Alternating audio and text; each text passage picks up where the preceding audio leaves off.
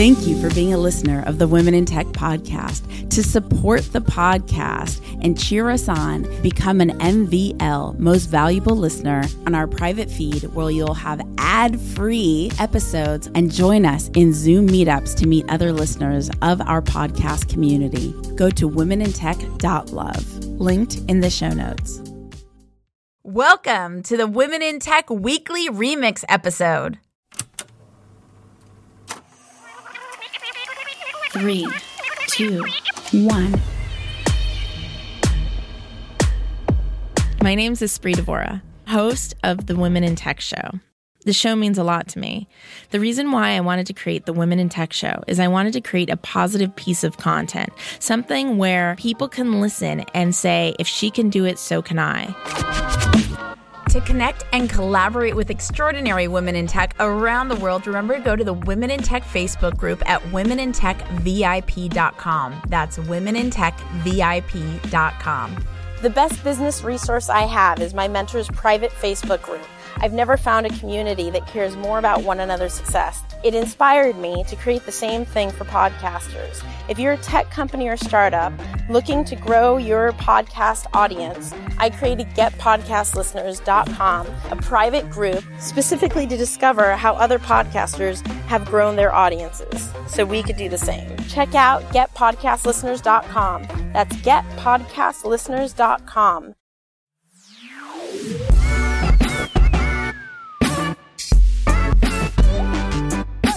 I'm Saranya Barak, and I am the founder of Code Newbie, and I'm also the host of the Command Line Heroes podcast produced by Red Hat. And at Code Newbie, we produce content for people who are learning how to code. I'm based in New York City. I do a lot of speaking. I've been speaking for the past maybe 5 or 6 years. I do different talking engagements all over the world. And so I've been to a lot of conferences, and I've been taking notes on the things that I like about them, the things that I don't like, the things that I would change. And one thing that was really clear to me was that there really isn't a conference for new developers. For a lot of conferences, you kind of assume that you're usually like a mid-level developer, an intermediate developer. So true. Right? Yeah. And even it's only like wannabes or super seasoned. Yeah. Yeah. But not committed, serious, but don't know the intel yet. Exactly.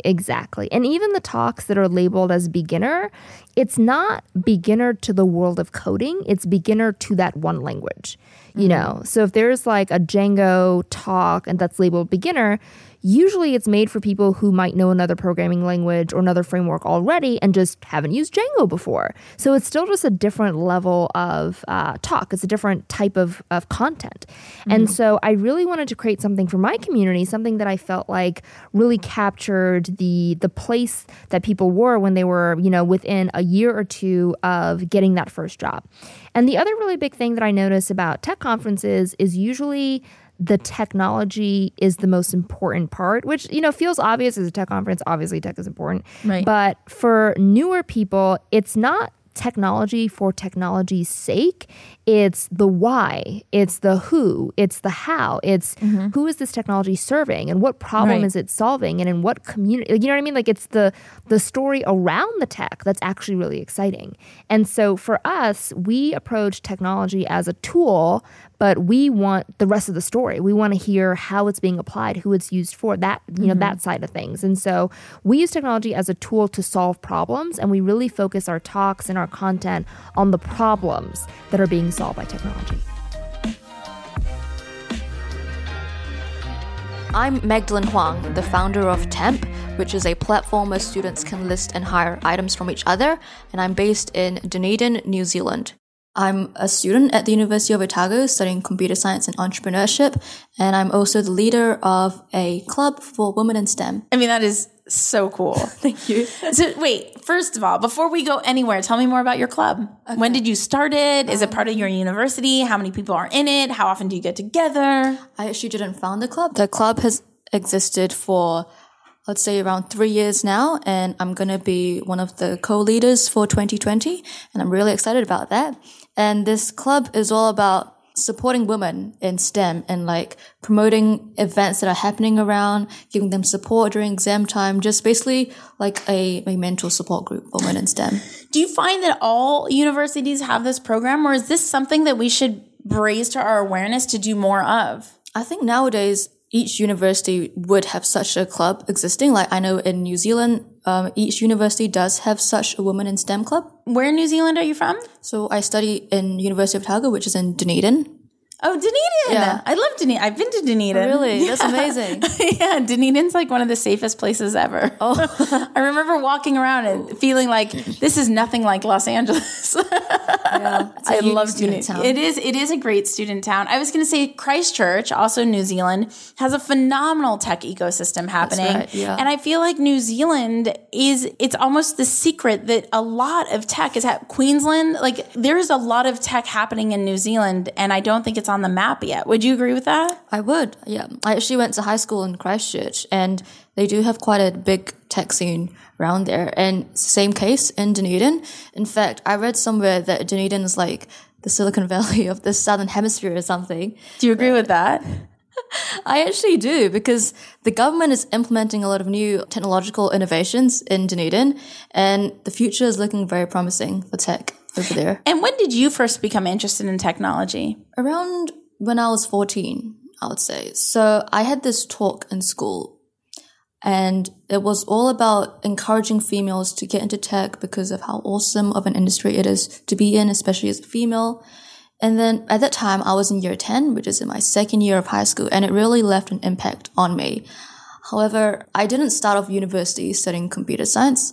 I started university studying something different, but it was only this year, my second year in uni, that I decided, you know what, I should go into tech. Yeah. Yeah. And what have you found about that process so far? Like, how did you end up here in Toronto with Red Bull Basement University? I ended up in Toronto because I'm the national winner for the New Zealand Red Bull Basement competition. I mean, this is crazy. Yeah. Tell us about it. What do you win? What do you get? What was the process like to become the winner? First of all, I had to come up with the idea, I had to make the video, and then after that we had the voting period, had to gather votes, and only the top 5 most voted videos would be in the selection pool, and from that, one video would be selected. And I'm very grateful that I've been selected as the national winner.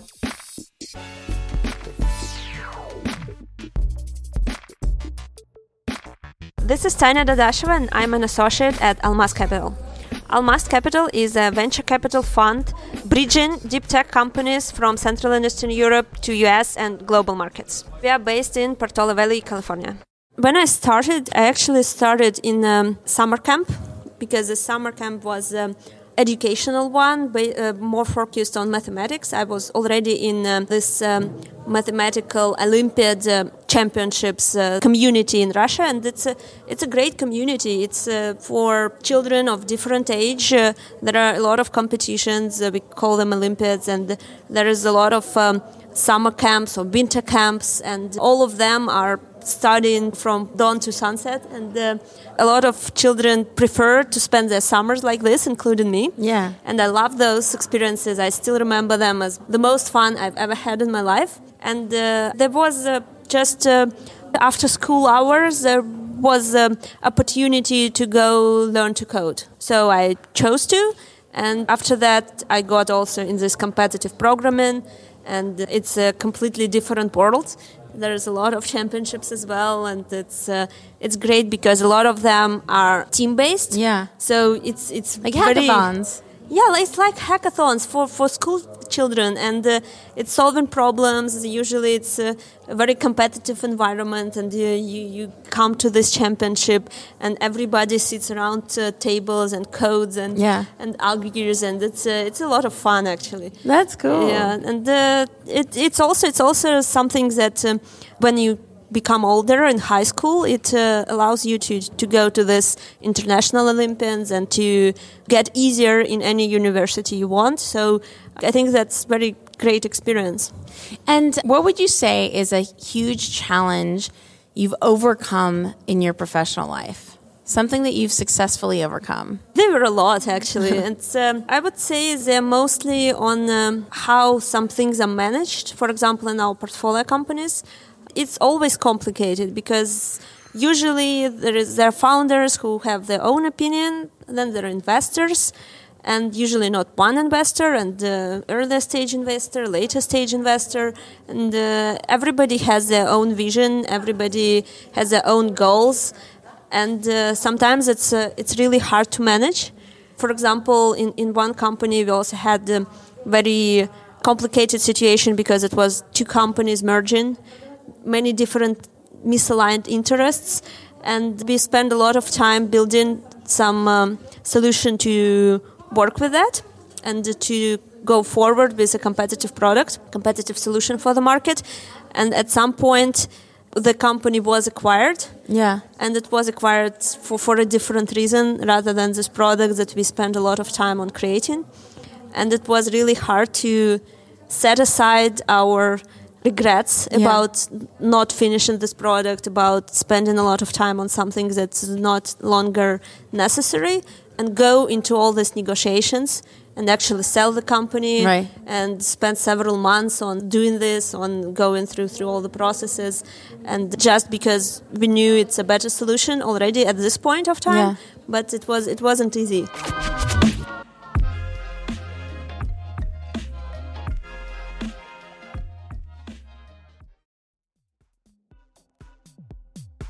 The Women in Tech podcast is hosted and produced by me, Esprit Devora, with help from Janice Geronimo. Edited by Corey Jennings. Production and voiceover by Adam Carroll. And music from Jay Huffman Live and Epidemic Sound. The Women in Tech podcast is a wearetech.fm production.